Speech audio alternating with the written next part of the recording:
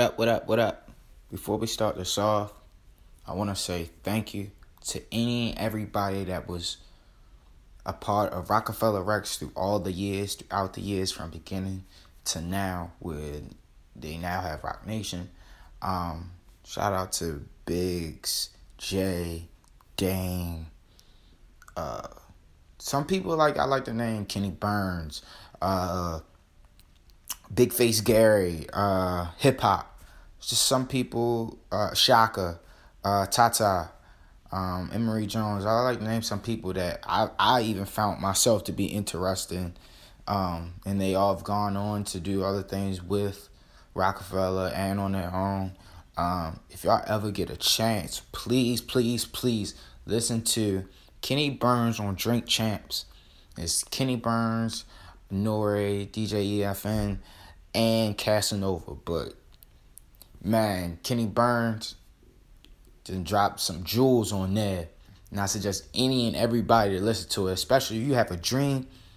Man, he makes sure that even if you're feeling down, you can, find some type of inspiration to get whatever you want to achieve done. He's from the DMV too. But I digress. But, thank y'all so much for y'all support. We heading straight to season 3. We on season 3 right now. I ain't playing.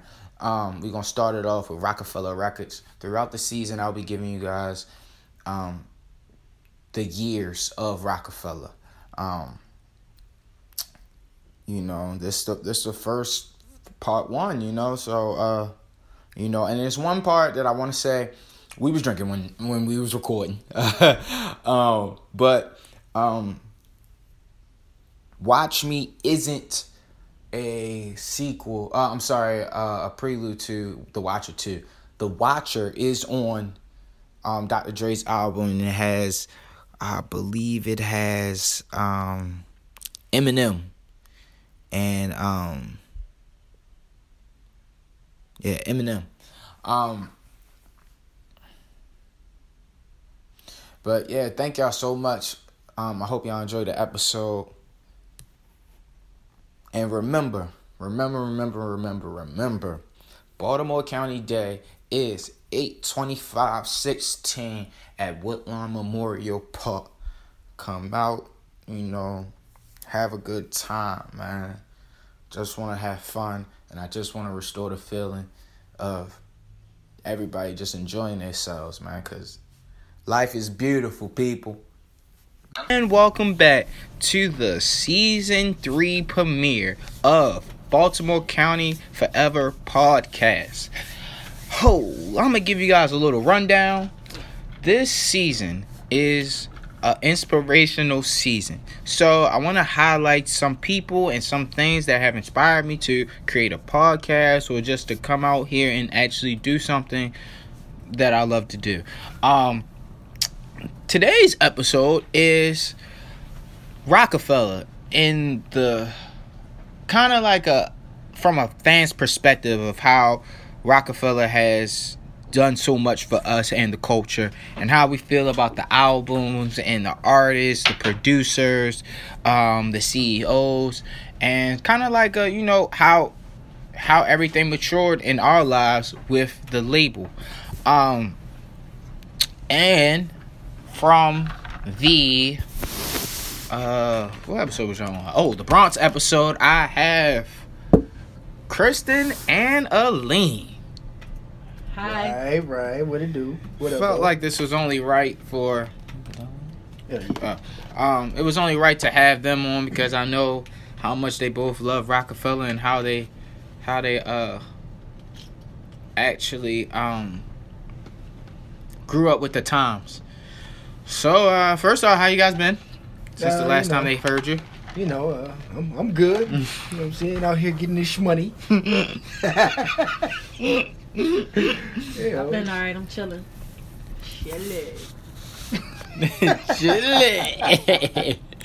Oh man. So yeah, man. So if you heard the last episode that I had, I made an announcement of the plans for the summertime, which would be a kickball /cookout/live episode of Baltimore County Forever podcast. 25 rounds is still in effect. I have another announcement in regards to that coming up soon. You guys will not be disappointed, and it will be a summertime theme for that particular part of the platform.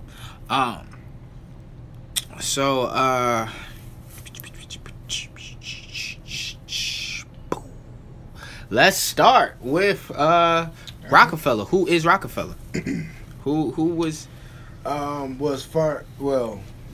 in my mind, Rockefeller is Jay-Z and Dame Dash. Like, that is Rockefeller. Okay. Now, a lot of people don't know they had someone also, Kareem Biggs Burke. He was the third part of the entity. And Beans, from what is said about Beans, he was quiet yet a very intelligent person, just like all of them. But because Biggs wasn't out there doing all the stuff that Jay and Dame was doing, it kind of went unnoticed of who he was, unless you were involved in the label. Now, shout out to Biggs, because he came home and did the Rock 96. I grabbed the jacket, which is the cover art, along with Corey. Kind of like I'll give you a background with that. I came up with the idea because I have so many Rock Nation hats. I gave one to Corey. She puts pins in it, just like I put pins in mine. And I figured it would be a present and a past kind of thing. And that's pretty much sums up the cover art that I had for the episode. But yeah, back to Biz. He designed the jacket. He took Reasonable Doubt and made all this different clothing on the shirts, hoodies, hats, anything you could think of. And it's not like it captures that 2000 Rockefeller feel. Like, a lot of the shirts was based off of the songs for each song on Reasonable Doubt. While we're there, Reasonable Doubt. What did Reasonable Doubt mean for that time when it came out? It was, cause how old were y'all when it came out? I was 6. Oh, okay. Yeah, so she was 8. So let me see. I think I was 15, 15 to 16, and it was that was like a pivotal point. Favorite word, pivotal. Because so much came out. Now, I wasn't paying attention to Jay-Z because at the time I was a big Busta Rhymes fan. So The Coming had just came out. So I was on the Busta Rhymes wave. I remember seeing, and that's what I'm looking at now, I remember seeing that video with Jay-Z where he had the bald head. I know it was Housewife part. He had the bald head. In My Lifetime? No. Oh, no. It was like, Hawaiian Sophie? No, it was after Hawaiian Sophie, but it was his joint. It was when he was on Priority. I can't think of the name of it. I'm gonna find it though. It might be in My Lifetime. Yeah, it had to be in My Lifetime. It might be, yeah. He had the bald head. He also had the bald head in, I want to say he had the bald head in Show and Proof. Jigga the J, Jigga the A, Jigga the Y. It was one of them. Alright, so I remember seeing that video and I was like, alright, this dude's kind of lame, because at the time you had Wu-Tang, you had Biggie, Death Row was popping. Yeah. So 95, 96, yeah. So it was like, okay, this is just another flash in the pan rapper. And then I remember seeing that video, and then Reasonable Doubt came out. And the one song that caught everybody's attention was 22 Twos. Really? It was that? It was that record? It was that one. I wouldn't have known that. Because everybody was like, yo, did he really? And folks were counting like 1, 2, 3. I never forget my man Joe. He was like, you gotta hear this, you gotta hear this. And I'm like, what? He said Jay-Z. And I had knew who he was, but I was like, all right, that guy is whack. He's like, nah, he did the 22 Twos. He was like, come on, let's count them. And I was like, yo, that shit was dope. And then after that, people started to take notice. People outside of New York started to take notice. Because I was in Japan at the time. So folks really started to take notice. And then after that, it's like they never stopped. So Reasonable Doubt, it took me a minute to catch on. I actually had to, let me see, because In My Lifetime came out, I got hooked on that one, and then I had to actually go back and listen to Reasonable Doubt to catch up. Mm-hmm. You know what I'm saying? Because at the time I was like, yo, this shit is garbage. You know what I'm saying? So once I was like, okay, these dudes are for real. Mm-hmm. You alright over there? Mm-hmm. Yeah, do the Martin. But yeah, so that was it took me listening to In My Lifetime and then coming back like, okay, that's who that was. That's what they're doing. I'm a fan. I'm with it. They're legit. Kristen, what did... Well, we were kids then. So, when did you go back to listen to Reasonable Doubt? I think I went back to listen to Reasonable Doubt probably like when I was like 16, 17. So what Jay-Z album was out right then? When I was 16, 17, what year was that? Oh, bro, I can't count right now. So like, shit, that might be like 2000? 2002? No, 2003. You graduated in 05, right? Yeah. So 2003. 2003. 2003, the Black Album. I didn't like the Black Album. You did not like the Black Album? Get out. Hey, yeah. Jesus Christ. You didn't like the Black Album at the time, or period? Probably at the time. I have not gone back to listen to the Black Album. Really? I'm not gonna lie to you. I'm not gonna even sit here and lie about none of this shit and tell the truth, the whole truth. The Hard Knock Life is why I like Jay-Z. That was my first ever album that I ever got, parental authority type shit. Mm-hmm. And that is one of my favorite Jay-Z albums besides Reasonable Doubt. Reasonable Doubt I like because it's just so like young and you could just hear all the hunger, period. Mm-hmm. Like it's just, it's stories, you could listen to it, you either gonna learn something from it. Like the nigga been telling stories. I don't care what nobody says. Yo, let me tell y'all what happened when we was in the locker room. You know Lee Cox, let's say his name. Lee said, we was talking about 444 and he was like, basically how Jay was talking about all that the black empowerment stuff for 444 or whatever. He was like, Nas did that on the Hip Hop Is It or the N album. What I don't remember which album, but he made a reference of Nas been doing it, and I just like the majority of people listen to Jay over Nas. That's just the truth. Okay, yeah. The majority. Yeah. If you have you have like 10 people of all these different backgrounds, they're gonna say they listen to Jay-Z more than Nas. Mm-hmm. It's just. Most people it's just like that. Nas is a hidden gem within hip hop that is appreciated if you love hip hop. Yep, that's it. You feel me? Like, but yeah, like, yo, I was like, oh my god. But for me, I ended up going back and listening to Jay probably after, I want to say Blueprint. I went back, but my favorite Jay-Z album is Volume 3. That is my personal favorite Jay-Z album. It's just so much with that. I guess because the album, if you line that up with all 13 albums, it will not be appreciated at all. Yeah. You know, it's crazy because like you said, it's like when, I mean, you gotta go back. Where's the song? I'm trying to look it up now. I can't remember the name. The one where he was talking about where he shot his brother. Wait, and that's on Volume 3 or Reasonable Doubt? No. That's on In My Lifetime, Volume 1. In My Lifetime. But it's like, what he was talking about, he was, you know, talking about him selling drugs, but he didn't want to. You Must Love Me? Yes. And he was like, I didn't want to have to do this, but my environment made me do it. And to me, like I did a paper once when I was in school. And basically what I said was rappers have always had this cry for help. Like, I don't want to live this life, but society is making me live this life. I'm not learning shit in school. I'm living in the projects. I'm living in Marcy, Queensbridge, LaFrac, whatever. And there's no hope except, and now we got this drug coming through and I can make a lot of money. So this is what I'm going to do.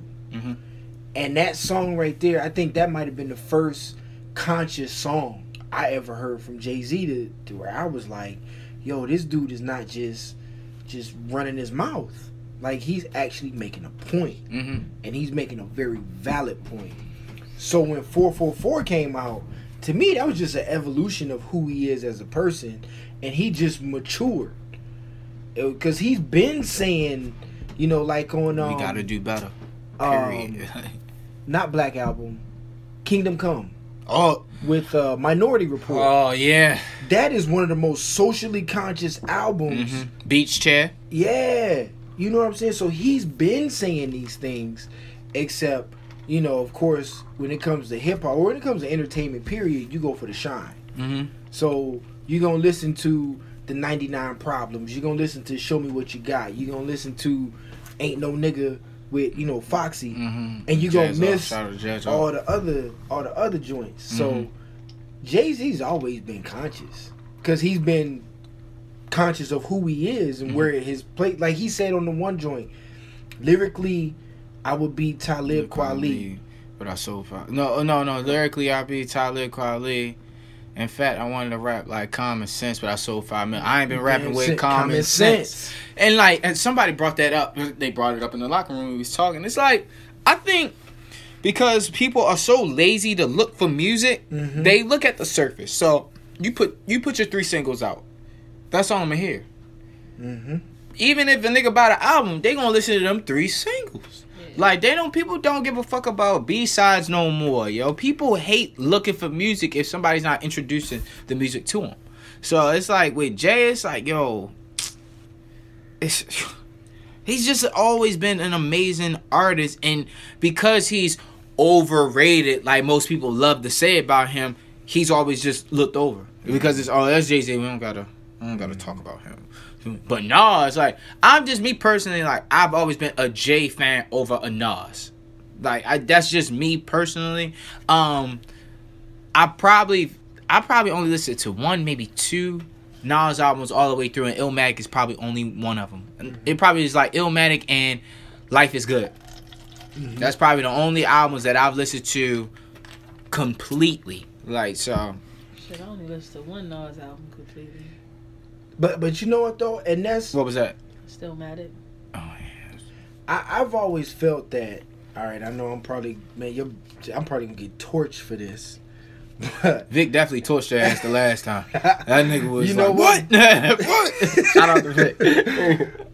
But I've always thought that Nas was a better rapper than Jay-Z. I if you ask me who the greatest of all time is, I'm gonna say Nas. But if it's between those two, Nas and Jay-Z, but folks are gonna be like Jay-Z, da da da. I think part of that is because his commercial success, is way beyond. Now, granted, in the past 5 years, Nas has gained more commercial success. Yes, and I think the fact that Nas did the Kennedy Center. Now let's really dive into that. He gained commercial success because of what? Was it because he eventually turned his career over to Jay, in a sense, when he signed to Def Jam? Think about that's like, if you really think about it, he really wasn't getting that kind of vibe from people outside of a hip hop head, right? Until that, outside of the beef, until he feel me, like. And then because I don't think if you weren't a Nas fan, you weren't checking for none of it until the beef, because everybody likes beef. Yeah. And then of course you got these 2 songs, and you're like, whoa, this shit is crazy. And then, like you say, after that he went to Def Jam. And then I never thought about it like that. Yeah, that make you think. It's like he wasn't really picking up no traction outside of the first couple months of him being on MTV, but always on BET.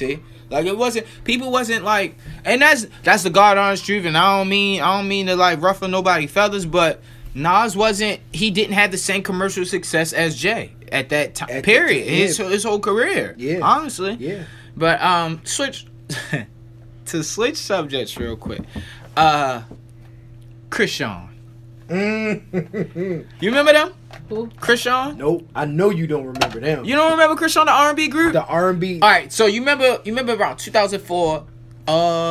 Right, baby, don't you cry with Freeway? Yeah, sound familiar. Okay, that Alan Hamilton, I think that sounds right. I think that's his name. But They were brothers. Yeah, he was a part of Chrisean. Bring back your... Nick, you know the songs. It's on Streets is Watching. Bring back your love. Listen. That was and the thing about what was the song? I think the song was called Ecstasy. Yeah, Midnight to Ecstasy. Oh my God, the video. Oh, listen. I remember the video. You don't remember that? You was probably like he was probably.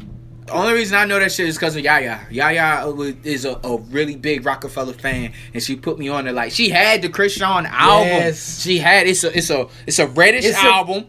It's like Ghetto Cyrano. Yeah, I remember that's the name. Yo, Chrisean, that group. It's two of them. Mm-hmm. Because at first, like the beats were dope, and then like nobody knew they were Rockefeller.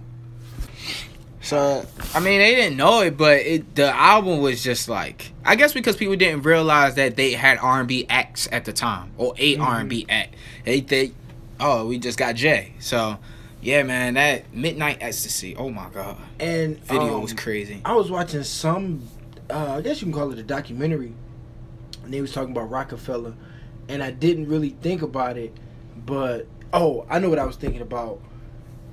I was on Facebook and they were showing videos of Fred the Godson, and my man was doing his thing. And somebody was like, "Why is he not being promoted?" And they said, "Well, because the labels don't know how to market him." Yeah, and when you think about it, that's exactly what happened with Chrisean. I don't think they knew how to market them as an R&B because they had one album, and it was a good album, and you didn't hear from them again until Backstage. Yep. So that's 97. Mm-hmm. So that's a 3-year gap. Mm-hmm. I don't even think they was on the tour, the Hard Knock Life tour. No, nobody heard. They did that one album. I remember the video, and my man Terrell, when I was in college, he was bumping that hard. Mm-hmm. And like I said, that Midnight Ecstasy, that helped us out many a night in them dorm rooms. We were trying to get our game going. That shit came out the year my sister graduated, so that's how she ended up having the actual album. Mm-hmm. I'm pretty sure of that. But shout out to Chrisean, man. Like that revolutionized, I think, R&B on beats that should be going to hip hop artists, in my opinion. But and that's how you know who a true Rockefeller fan is. If they know who Chrisean is, you fell to the lace line. Don't look at me because I don't remember them at all. Like, that's wild. That's wild. But I can see how though, because like I say, the only reason I knew is I remember BET at night. It wasn't uncut. Shout out to Uncut, boy. Nasty. What that thing smelled like was my shit. Man, it wasn't uncut. Hey, they had one video. It was a nigga. He was shooting a video outside of Mondawmin. I don't remember. I want to say it was Black Jesus joint, but whatever. There was another dude when I was up in Alaska, Joker the Bail Bondsman. I think that was it. Wait. That was what that thing smelled like. No, that was Black Jesus. What that was. Was Joker the Bail Bondsman? He had a song with Busy Bone. Yep. Ain't nothing like money in a Ziploc bag. Smash with the cash. Wow. Yep. You remember? That was such a bad. The funny part is like when he filmed that video was at the strip club in Anchorage. So it wasn't a shithole, but it wasn't somewhere you like purposely go for a good it was just. I didn't mean to be here. So anyway, but man, that Chrisean joint, that's real. That I love that album, but that Midnight Ecstasy, I guess because the playing back of the beat and it kind of remind me like a chop and screw kind of vibe. Oh my god, it is amazing, yeah. Yep. But moving on, let's go to Jay's. Let's go to Jay's second album, which is In My Lifetime, Volume 1. So this is 97. So 97, Big is murdered, and he has, he feels like he has this weight on his shoulder to, produce a good record. In My Lifetime was like, what was on In My Lifetime that we can remember? You cannot talk about. You can't talk about In My Lifetime without talking about City Is Mine. Oh, pass the ice down to the pass the ice up to the nicest MC. Yeah, and tell Big he's unbelievable. Yep.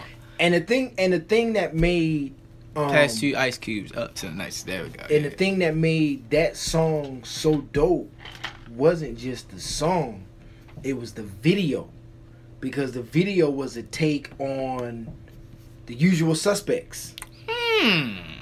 And I gotta go back and watch that. At the time, like once you had watched The Usual Suspects and you knew who Kaiser Soze was, and then you seen like Jay-Z and Michael Rappaport was in it. Yeah, shout out to him. He is definitely of the culture, man. Man, my man goes hard for the culture. I mean, dude named his son after Maceo from De La Soul. Oh, that's incredible. Yeah. I did not know. My man goes hard for the culture. So, wow. But he was in it, and like The Usual Suspects, I don't know if y'all have ever seen it, but that is just a classic movie. So the fact that Jay-Z, and then the beat, because it was a Phil Collins beat, and if I'm not mistaken, Phil Collins was in the video. Hold on. Well, why are you looking that up? So, In My Lifetime, Volume 1 starts with Motherfuckers Can't Rhyme No More by Crime No More. So, and then it goes into The City Is Mine. Teddy Riley produced that. Which is, it had Blackstreet on it. Which is crazy. But A Million and One Questions, Rhyme No More was DJ Premier. Shout out to Premier. Prime is out right now with Royce the 5'9", Prime 2. That shit is good. Dash. Boy, nigga, Royce just wanna rap. He like, fuck all this, I wanna rap. And he's always been like that. Yes, man. And I like the fact that he's an underdog, because I don't think there's any pressure on him to perform. You know what I'm saying? So he's like, I'm gonna go in the studio and I'm gonna do my thing. Like, did you ever listen to that one track DJ Premier did with MC8? You was telling me about it. I don't know if I can't remember. It was recent. This is a recent album. Yeah. I don't remember if I can't remember it offhand, shall I say. Well, it's like DJ Premier, and I guess to take this in another direction, like you were saying earlier, you got to go out and find music. So Nas, because I remember when Nas came out and said hip hop was dead, everybody was like, yeah, you right, this shit is trash, everything is trash. And then, like we said before, like, stuff moves so fast nowadays. Because I remember, like, I bought CDs, you bought the CD, whether you liked one song or you liked 15 songs. Peace Ball. And so, you know, you bought it regardless of what you were listening to. But nowadays, you can put out one song, you can put out a freestyle, and folks will get hyped off of it. And so I think you, as a... Shout out to 300 for giving people single deals. And so I think as a music fan, you have to go out and find the music. Because hip-hop, I was actually thinking about... No, I ain't going to put that out there because somebody going to steal the idea. Don't do it. Yeah, right. But it's my name is my name, though. But it's like, music is out there. And it's like, hip-hop is not dead. You just have to look for it. Joey Badass, the dude I keep telling you from Baltimore, Greenspan. It's a guy, shit, it's a white guy. I can't... My mans had put me on to him. And they restocked on Supreme. I'm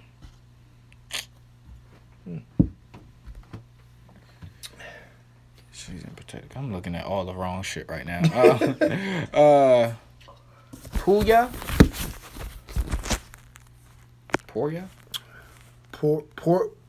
Pouya? Yeah, so he's got a dope record. It's called Void. But and the big dude from Cali, he was in that show, The Breaks. The big seven. He's like 6'5", big dude. He's Amin Ra, I think that's his name. I don't know, so man. he's a young guy. He's like 17 or 18. Damn. So the music, the artists, the beats, like stop letting the media tell you what to listen to and what to be mad at. Mm-hmm. It's real music out here. Shout out to Academic. Piece of shit. I had to unfollow yo. This shit is detrimental to the culture, bro. And it's so sad. Yo. I don't even pay attention to him, but you know, it's so much music out here. You got DJs, and you still got people like when DJ Premier. When I heard that first of all, when I heard MC8 put out a new album, I was like, all right, this shit is garbage. Like, this dude is too old to be rapping. Mm-hmm. And then I was like, oh, DJ Premier produced it. All right, cool. I'm going to listen to it. Then when I heard it, like that's why I say MC8. He did the whole album? No, he did a couple tracks. Oh, okay. But you know what I'm saying? Like, when you have somebody of that caliber. So I was watching this thing the other day. I was watching a Vlad TV interview with Clark Kent, and he was talking about Nas. Mm-hmm. And he said that the thing about Illmatic is no producer wanted to come in there with a whack beat. So it was like, all right, you had Nas, who everybody was hyped about, and they knew who he was. And then like the first couple, you know, because he had Pete Rock. You know, first off, he came in there with Large Professor, and everybody was like, yo, that's the man. So if he's the man, this dude gotta be good. So then people was coming with the beats. And then so nobody wanted to make a whack beat.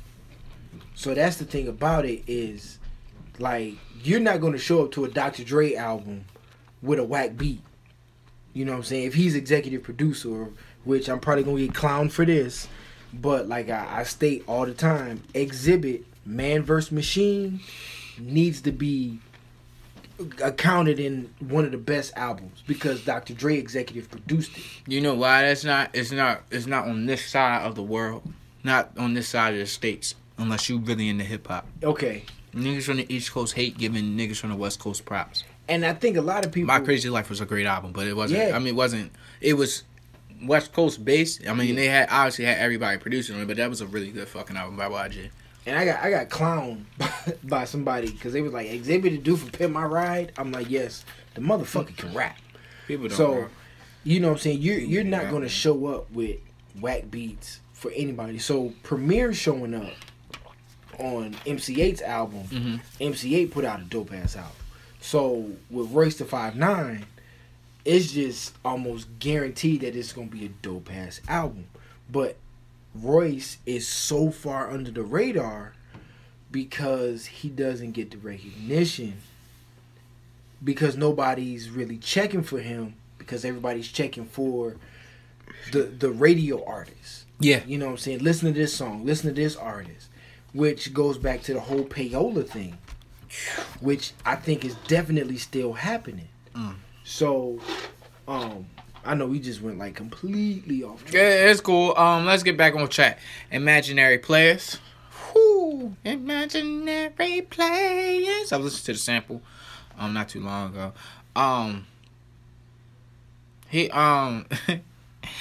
What's the difference between a 4.0 and a 4.6? 30 to 40 grand cocksucker beat it. You know what though? I think that part of Rockefeller, I think what made that part of Rockefeller special was Pain in the Ass. Yeah, man. Dude. Pain in the ass interludes. And just interludes in general in the 90s and 2000s do not happen anymore. People hate doing skits now. They hate doing skits. This used to be the best part of the That album. was part of the album. Oh my god. Do y'all remember when Nori used to do shit with Animal Thug? Yes. Nori nigga? You feel me? Yep. Like, That's the kind of hip hop that we come from, people. Like where you get a skit and you get a good song before and after that. And after, yup. And but I gotta say the best skit ever was the Mad Rapper. That was just hilarious, and I think that was the last. That was the last of the good skits. Yeah, I remember he did a skit on 8-Ball MJG shit. Oh really? Yeah, he was like, on them niggas from Orange Mounds. Niggas don't want to hear that shit. Niggas don't want to hear that shit. Like, I didn't peep shout that out to D. Angeletti. Real quick, I just want to go through the playlist. So, Imaginary Players, Streets is watching. Friend of Flow 98, Lucky Me. Always Be My Sunshine. That was a good record. In fact, I'm going to tell you someone that redid the record that actually was pretty good. Wayne and Nicki Minaj. Yeah. Really? Yeah. Okay. It was during that era of him trying to get her on Cash Money and Wayne, I'm just to do whatever the fuck I want. Oh yeah, I forgot. So, what we got? Who You With 2, Face Off featuring Sauce Money. Shout out to Sauce Money, a really pivotal part of Rockefeller in that era. Wasn't signed to Rockefeller, but worked really closely with them. Rap Game, Crack Game, Real Niggas featuring Too Short. Where I'm from. Cough up along where I'm from, Marcy. Who's the best MC? Biggie, Jay-Z, and Nas. Yes. You know D. Angeletti produced that, which is a Bad Boy. This was a very Bad Boy, heavily produced album. Puff did most of the... I assume he did like the direction for the album in a sense. Like he did a lot of production on it. D-Dot was all over it. Stevie if I'm not J. mistaken, Puff directed the video for Always Be My Sunshine. Yeah, he got a lot of flack for that. But Jay got a lot of flack for that. Time out. The one thing that I remember, like the one thing that Rockefeller brought me to start doing was paying attention to the producers. Yes. Because like I'm looking at the producer list and I'm like, wow, I didn't know he did that song. I didn't know they did that song. Like Pope, like Tone and Pope. Yeah, Track Masters. They became prominent during that time because they just was coming with hit after hit after hit. And it was from Jay-Z and them. Like for example, I would have never heard of Just Blaze if it was not for Rockefeller. I agree. And we wouldn't have known who Kanye was until Rockefeller, because a lot of people don't know that D-Dot was one of Kanye's mentors. And D-Dot, Kanye was producing on the Harlem World album. And he did some songs for Puffy. He did some remixes and stuff. But he was a ghost producer. And a lot of the times, D-Dot was being credited for some of that stuff. But Kanye was doing it. Been documented. I'm not trying to shit on anybody. But that's Kanye's start was with Mace. Kanye also credit Mace as being his favorite rapper. A lot of people. I heard even Mace is Eminem's one of Eminem's favorite rappers along with Redman. Yeah. So, which is dope. It's dope because people like that, when he lists on, speaking, not to get off topic, but speaking of Eminem, when he's on Till I Collapse, and he's like, I have a list. Here's my order in the list. It says, it go Biggie, Jay-Z, Tupac, and Biggie, Andre from Outkast, Jada, Corrupt, Nas, and then me. Yep. Like, people, you have to be well-rounded in hip-hop to understand why he lists Corrupt, why he lists Andre 3000 prior to Andre 3000 coming out with all these different verses for these younger kids records. Now, especially Corrupt does not get enough credit for being a good lyricist. Now, a nice little fact of when Kendrick Lamar said on the line, I'm the king of New York. That line initially came from Corrupt.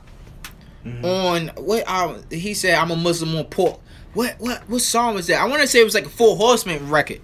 Okay. But he was like, I'm a Muslim on pork. I'm the king of New York. Like, it's like one of them things. Like, again, people just don't really want to find the information. They hear something like that and they like, oh well, he said it. Just him, nobody else. Right. You feel me? Like so.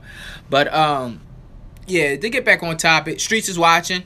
That was a movie as well as a soundtrack. Now, Streets is Watching. That was, I think that might have been. That was dope. It was a dope video because if you notice, it wasn't until I'd have to say, knowing like being a Rockefeller fan or knowing about Rockefeller and then just catching that wave and doing the whole button down. I did it all. Bought the chain, all that. Anyway, we ain't gonna go there. I had the chain. Yeah, I don't know where it's at, chain. bro. I wore that chain to the diner downtown, Sipping Bite. I had the chain on, my nigga. And it's Lewis member of the Rockefeller team, and I'm bringing Dame more man, more cream. It's 2018, and I still have that velour Rockefeller outfit, Rockaware, terry cloth. I'm gonna rock that shit. But anyway, I forgot what I was saying. Am I in Smack City? Yeah. I don't know. So yeah, I totally forgot what I was saying. All right, so Streets is Watching. They did a movie and it took the soundtrack. So and played out for it. So Jay-Z has always been kind of like he's not a look at me type of person. Mm-hmm. And it was weird, not weird, but I think it shows his growth that with 444, he stripped all of that away and he's like, look at me. I'm standing up front. I made my mistakes. This is who I am. Mm-hmm. If like he's made videos, but he'll make a video like he's never really done interviews. Like you would have thought, unless it's like radio promo, unless it's radio, a promo run in general. Like he never. I think when Volume 3 came out, he did an interview on Big Ticket the Basement. Mm-hmm. That was a big deal because that was like one of the only times he sat down for an interview. Mm-hmm. And when he did Streets is Watching, like folks was like he was in the movie. You know what I'm saying? And Jay-Z's never been in movies. Like he's never been out there like. And I think that was the dichotomy between him, Dame, and Biggs. It was like Dame was like, yo, I'm putting on this armor for all of us. Mm-hmm. You just go rap. And you know what? With Jay, it's kind of like that's the street element. Street niggas don't want to be in pictures. Mm-hmm. Street niggas don't want to be flossy, stuff like that. And in turn, you know when I really realized this shit? Beyonce Formation Tour. When you would see everybody that Khaled would bring out, they would always get a picture with Jay-Z. Now, think about that. What year is that, Kristen? 2014? Mm-hmm. So 2014 to 96. How often did he take pictures with other rappers? Very, very sparingly. Unless they was in the same... Yep. They was on tour together or something like that. He didn't really take pictures. Yeah. And that's the street element I'm only going to go with. But Streets is Watching had It's Alright, Jay and Bleak. When Bleak go in on that shit. In the middle of the war, rocking a vest. So who the illest shorty alive? I confess. Put my hands to the vest. Yep. Then I swear to the heaven skies, rights and rights to the day I rest. They had Love for Free featuring Jay-Z, and now we're here. Jay-Z and Rel. Let's talk about Rel. Mm-hmm. Carolina's own. If that's my baby. If that's my baby. Yo, I remember that song, yo. Oh, my dad. Girl, love it. Yeah. Okay, Rel was an R&B artist on Rockefeller. Mm-hmm. Now, if you watch State Property, Rel is the character that gets shot in the basketball court area. The first State Property, he's shot on the court. Okay. He has the headband, the little braids, shit like that. But he was a great R&B dude. He's actually on the Young Guns, Better Love, No Better Love. So then you have Only a Customer, produced by Irv Gotti. Real quick, I really want to touch on Irv Gotti. Yes. Irv Gotti is probably is a genius within this hip hop game. He is just pure genius, bruh. He has something to do with the whole, which we'll go to is when we go down a little bit, Murder Inc. The original Murder Inc. was DMX, Ja, and Hove. And if you are a real lover of the culture, you know what cover.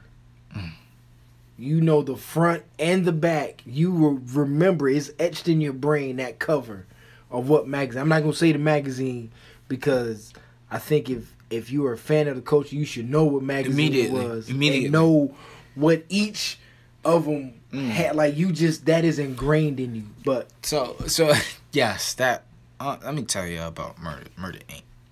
Before it was a record label, they were a 3-man group. Now, can you imagine if they came out with 8 albums, several albums? I don't know. They have a lot of songs out that you can listen to, especially on Streets is Watching. They have Murdergrams, produced by Top 5. Ja, X, and J, like, we say, that was good. That performed the song of Now and Prior To. Like, it's a different element. That's bar for bar. Like, you don't know who owns the song on shit like that. So, but In My Lifetime remix, Your Love, Christian again, and Jay. Nori is also on this. Now, some of y'all might know Nori now for Drink Champs, but we know Nori from Nori will always be Melvin Flint. Melvin Flint, yeah, Melvin the CD, Flint. Yep. Nori, fuck else, God's Favorite, Grimy, the song, being on a Violator stuff, but he was the only Queens nigga on this. Then you got MOP, which later on down the line is eventually signed to Rockefeller. They was on the You Don't Know remix. Goodness gracious, Lord have mercy. Mm-hmm. Oh my God. Then you got the Celebration with Jay, Bleak, and Sauce Money. I didn't realize Jazz was on here. Yeah, I didn't realize that he produced In My Lifetime remix. Gotta talk about Jazz. Let's talk about Jazz right now. That's where Jay-Z started his career. Mm-hmm. Jazzo is his big homie. Jazzo, and they actually, during the 444 stop in Chicago, they actually, fixed their relationship from what I understand. That's what's up. And, he shouts him out on tour because, 80, what's that, 80, 88, 89? 88. He spending money from 88. Yeah, exact. There we go. Yep. So that's where Jay started his career. He had a relationship with Jazzo. Jazzo was in his hood. One of the guys in his hood or whatever. And Jazzo had a song called Hawaiian Sophie. And that's when Jay used to rap like Twista. Woo. He used to rap like Twista, fast. Jigga the J, jigga the A, jigga the Y, jigga the Z. Alright, G. I'm beating MCs up. I'm eating MCs up like EPMD. And if these nuts and these cowards want to see me, a rough style, get out. I'm ripping and running 100 miles. Ooh, I did that. Niggas can fuck with the Incredible Sister Jigga to Brooklyn. Big up, kid. But he said that on Show and Prove. So in retrospect, he found the way to maneuver himself from the 80s with someone later on he went on tour with, Big Daddy Kane. So maneuvering from the 80s with the eras of the Kane and the Jazzo and the Kool G Raps and the Rakims to now. Literally 2018 the nigga's going on tour.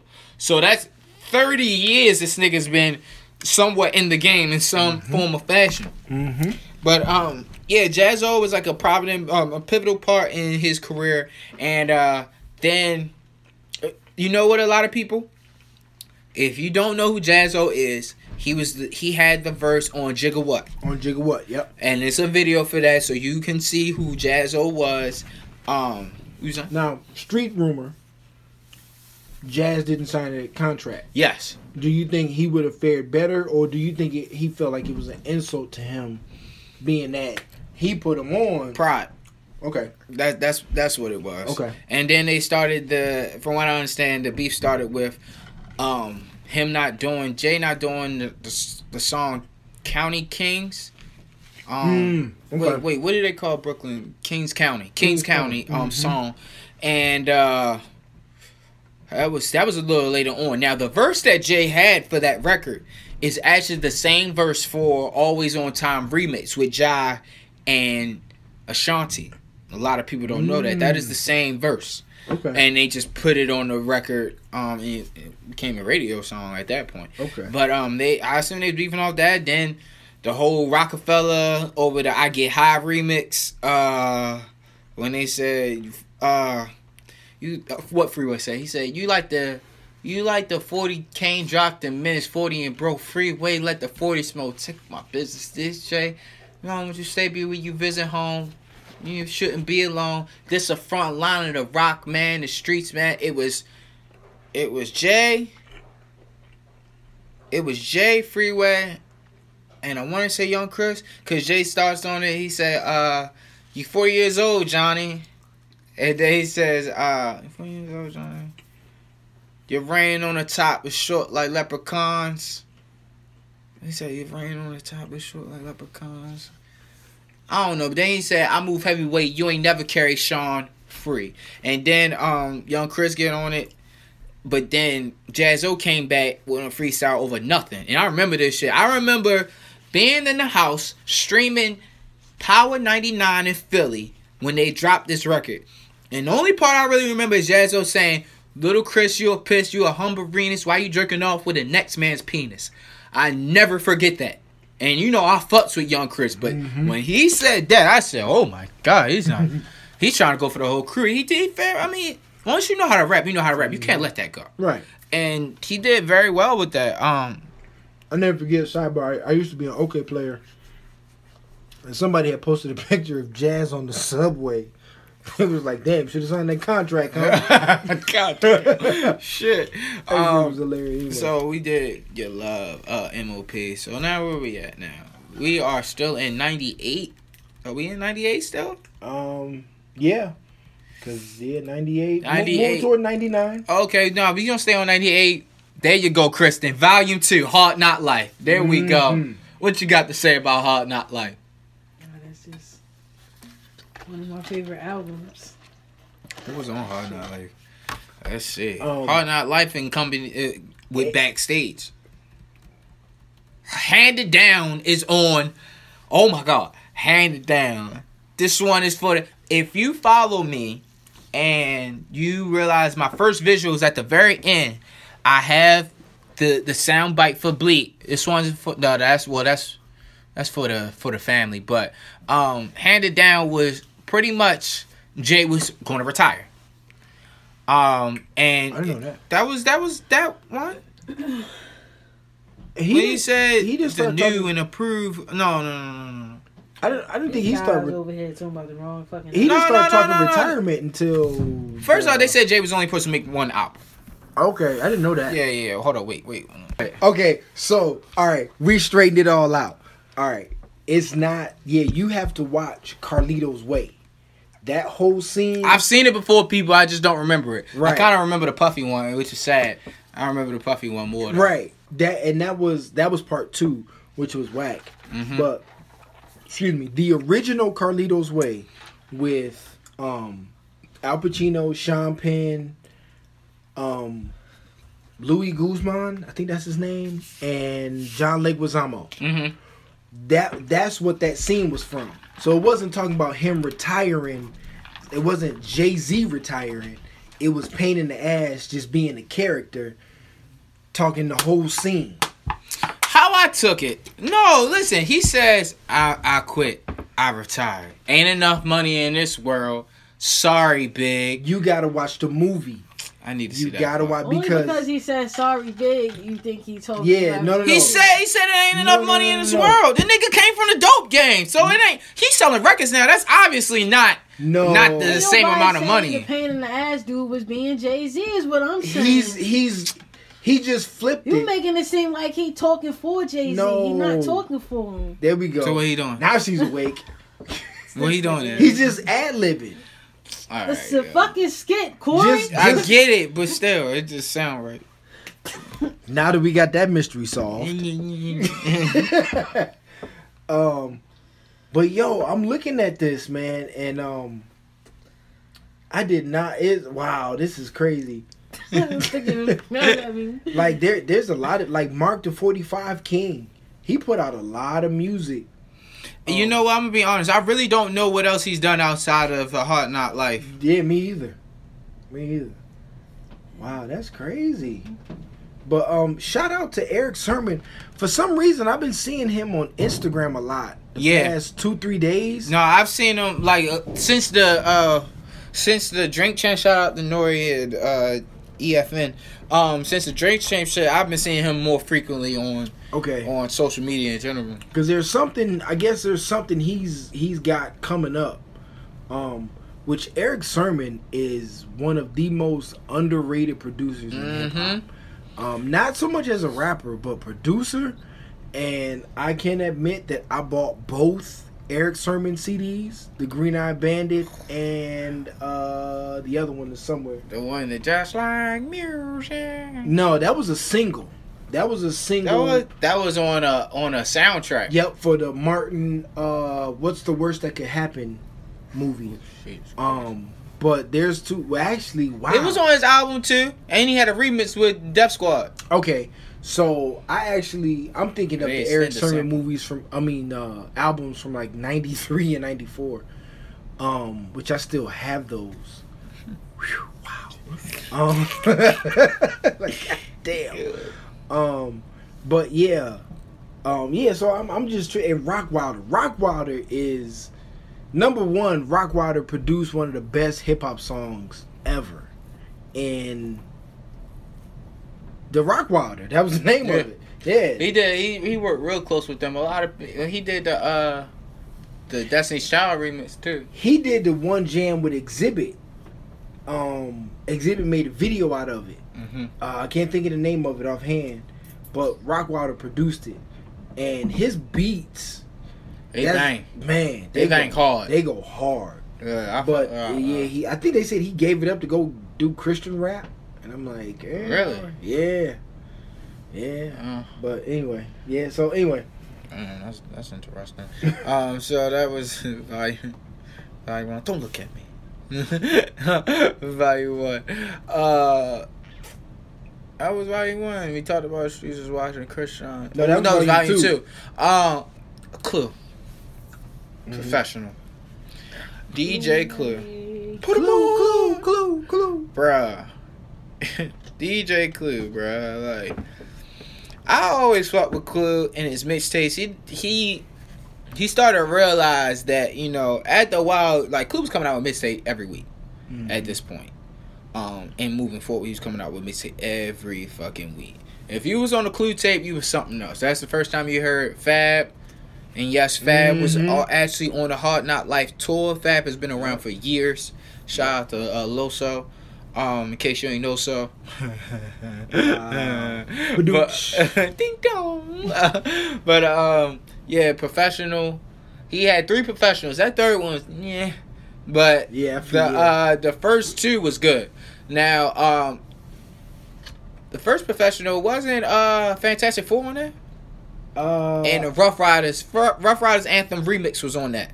The remake. I remember the remake. Yeah, that was on there. It's on Fantastic Four, Cameron, Pun, Nori, and Cannabis. What else was I remember Thugged Out Shit. Thugged Out Shit, yeah. Painted Ass again makes his appearance. Now, I will admit, I did not, because, you know what I'm saying, of course, I'm not from New York. I didn't understand the whole mixtape thing. So, when we would hear a Clue album, and you'd hear, shout out to da-da-da-da, Clue. I thought that shit was annoying. But it wasn't fashion. Right. It wasn't until I watched Paid in Full, and they had the scene set in like 84 or whatever. Yeah. And Brucey B. Yeah. And I realized that was the thing. And then watching documentaries or whatever, and they're talking about the DJs, that's how they would shout out who their mans was. Who's in the place to be. Right. So it was after that, then I understood, like, okay, that's what Clue was doing. He just did it on a more commercial scale. Because I remember when the Professional 2 came out, I was stationed in Alaska. So imagine me, Backstage is out, the Professional 2 is out, and so I'm listening to this album, and this dude is talking over every song, and I'm like, shut the fuck up. 145th. Yeah. 41st side. And Queens. I have no clue what any of this shit means. You know what I'm saying? Like, only thing we know about New York as outside people in the culture is that New York is where it started. Mm-hmm. Brooklyn is like the hardest borough. That's what we were thinking. Mm-hmm. You know what I'm saying? Because that's all we knew. Mm-hmm. You just knew Biggie was from Brooklyn, Jay-Z was from Brooklyn, Kane was from Brooklyn. Well, by then Kane was an afterthought. Okay, yeah. You know what I'm saying? I'm talking like 99, 2000, 01, 02. Buster. But everything is Brooklyn. So you're like, all right, Brooklyn seems to be the place to be. Like we don't know nothing else about New York. This nigga's dumb. Look at it. You know what I'm saying? So hearing Clue talk about all of this over, he constantly talking. I'm like, yo, this shit is annoying, but it's actually he's like I won't say end result. But that's what they used to do for the mixtapes. And that's what they did to promote the parties. Tell Clue to do it. Yeah. Tell Clue to say that shit. I don't need to say that shit during my set. So it made sense. Mm-hmm. You know what I'm saying? Looking back, it made sense. Yeah, so we coming to age, Memphis Bleek first album. Shout out to Bleek, man. Man, listen. Y'all people dog Memphis Bleek so fucking bad, bruh. I fucks with Bleek. I've always fucked with Bleek albums. Bleek. And to be perfectly honest, that punch you in your face motherfucker, I knock your teeth out, and don't run, that wouldn't be none of that if it wasn't for Memphis Bleek business mind and signing Casanova to Warehouse Music Group. So, give that man some respect, bro. And he pumping that Duce in Everybody Club. Shout out to Duce. We ain't on that right now. Casanova, I don't know who, I don't care who you are. Once you hear that, niggas try to boot me for my watch. Boom, boom, boom. You are ready to fight. Boom, boom, boom. Everybody get shot. Boom, boom, boom. Like, yo, Casanova, like, he is the epitome of what you would think a New York rap. Yeah, that like, grimy feel. I want to fuck somebody up. Like, say something to me. Yeah, say just something. Look at me. Look at me. I dare you.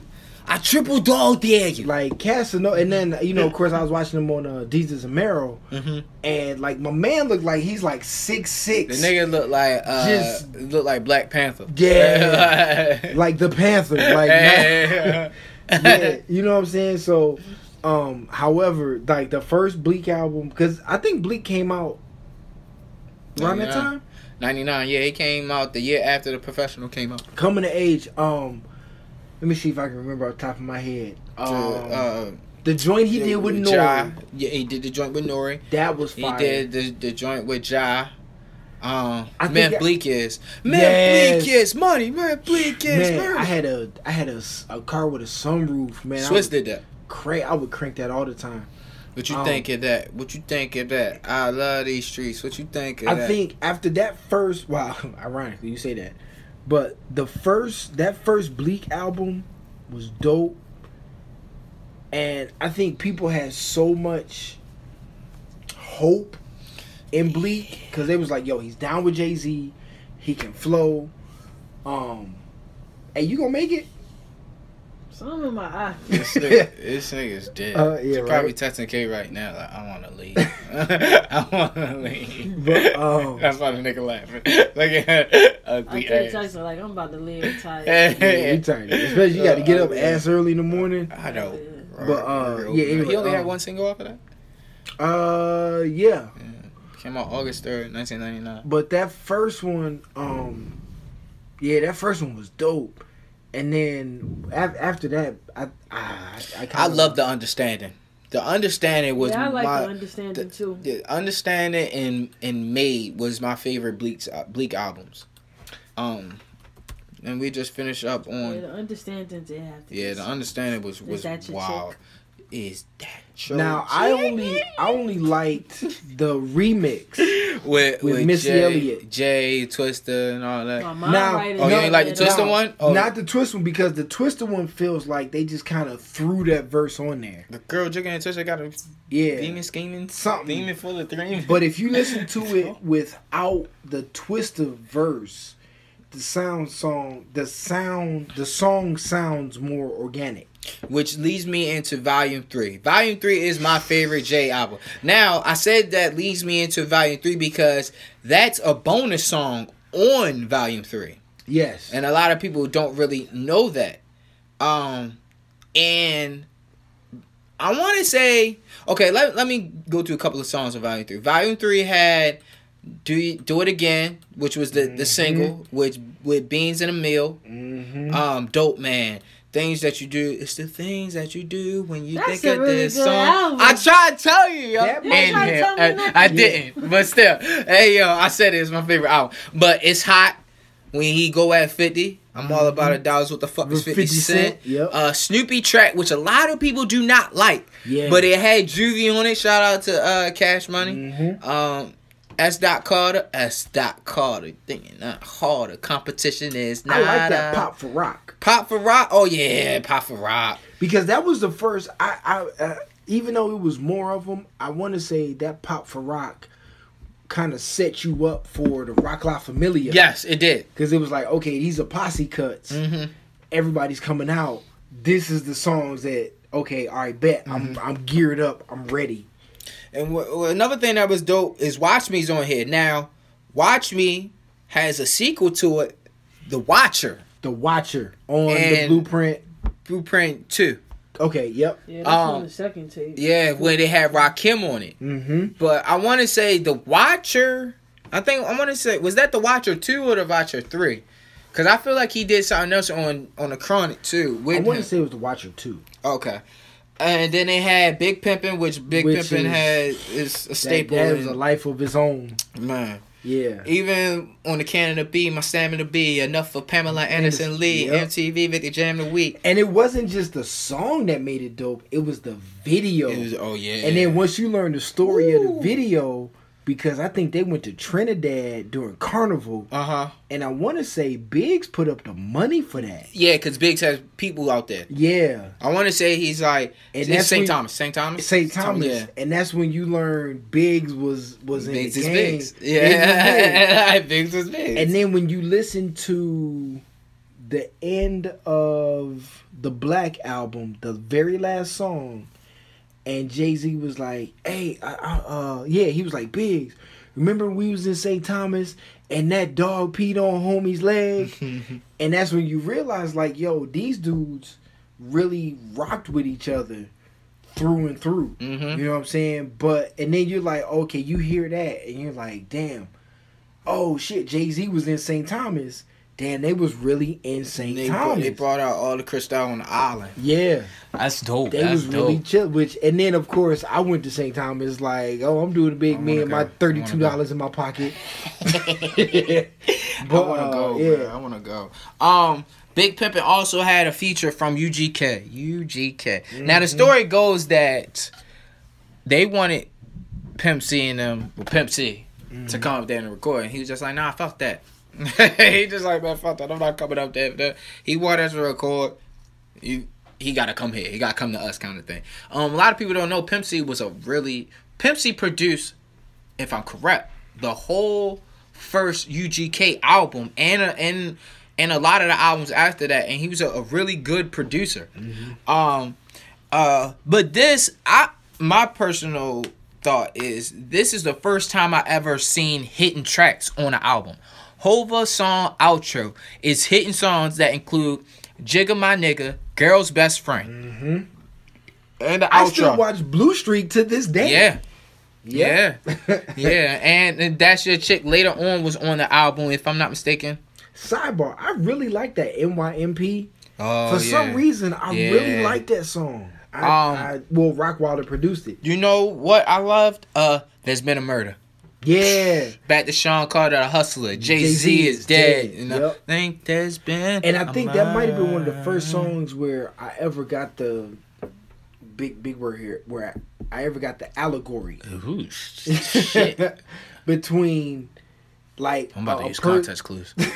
Between a person saying my alter, like a person using their alter ego. Yeah, killing himself off and shit like that. Yeah, that might have been because, you know, at the time, like you like, there's been a murder. Like, yo, is he admitting to doing a crime? Did he kill? And then you listen to it, and he's like, no, Jay-Z the hustler, no, Sean Carter the hustler, Jay-Z is dead. Yeah, and you're like, oh, okay, he's talking about himself. Yeah. But now he's which leads me to another fact with T.I. T.I. versus Tip. Which they did that. I don't know. Such a terrible album. I did not like that album. Really? It was too much. It didn't need to be a double disc. I understood what he was doing. Yeah, it didn't need to be a double disc. But it should not have been a double disc. Yeah. Lord have now mercy. that I agree. It shouldn't have been double disc. But the fact that he was like, okay, I'm this person, and then I'm this person, and then we gonna put them together. I thought that was dope. Yes, I did. But yeah, it was way too many songs. Ooh, Lord have mercy. It didn't need to be all of that. But I want to say for me, that was that There's Been a Murder has been like the first song. That was the first song where somebody was like, I'm this person, and then I'm this person. And it's like, wait a minute, you're the same person. It's like, no. You know what I'm saying? So that's why I like that one. But it's so much information on Rockefeller, so it's only right I do a part 2 of this. So we are leaving off at 1999, and about to get popping. yeah, I know, right? But we're rolling on damn near 2 hours now. Yeah. So it's been good, but I just want to say you have something special with this season. Inspirational season. Shout out to everybody that was involved in Rockefeller. Little side note, shout out to God damn it, he's from DC. For some reason, around that time, Jay-Z loved being in DC. I don't know, but anyway. He had a like the whole, DC was just drug and Boy, yeah. yeah. So Now, okay, you talk about 99, 2000. KB, I can't think of his That goddamn was name. I can go all day KB, talking about that because there was a feel around DC around that time, especially because I had I had just gotten the Air Force and I was stationed in Delaware, so we were either going to Philly to kick it or we were going to DC, and at the time, Kenny Burns. A lot of people he might be known now as like a party promoter, but he came up in the Rockefeller era and a very intelligent guy. Yeah. The Lifetime specialist. That is his thing. You know who he is. Yeah, boy. Yeah. He does a lot of. He be doing a lot of quotes. Yeah, like bro. His quotes Rob got. Hill joint. Yeah, bro. His quotes got me through a lot of shit, man. Shout out to him, man. Yeah, you got to bring it back for the you got to bring it back for the for the because like the 99 to 2000. Yeah, that's what I remember that. We got Siegel, Yeah, Clue, Emil, Jay, because Bleak. That we gonna get good on this. That volume 3, that was 99 2000. I was fresh in the Air Force. Jay-Z was like, I'm rocking button downs, so that's what everybody had was button downs and Fat Farm. Yeah, so yeah, that 99 2000, that change in the millennium between, 1999 and 2000, that shit was crazy. I remember that because that album came out December of 99. I'll never forget that because my brother was like, yo, I got the Swiss cheese. Shout out to Swiss. Hey. Fuck that nigga. He was like, oh, I got the this and that. I mean, he bought it at a gas station. Anyway, but yeah. Well, And plus, I want to talk about Emil. Oh yeah. Yeah, so Jay-Z definitely putting on his button ups. Can't Yo. speak. yeah, nigga, you alright? Nigga drunk too much? Smack Oh, it's City. done. Yeah, it's But yeah, so man, y'all, this season's gonna be great. This season's gonna be great. I have people outside of people that I feel like really inspire me, like I said at the top of the show. But thank y'all so much. It's so good. When we pick up on a part 2 will be the 2000s, and we are starting with Beanie Siegel, The Truth. Now, Siegel was introduced on what, Aleem? What it talk about? I gave y'all 1,000 bars with Memphis Bleak. So Baltimore County forever.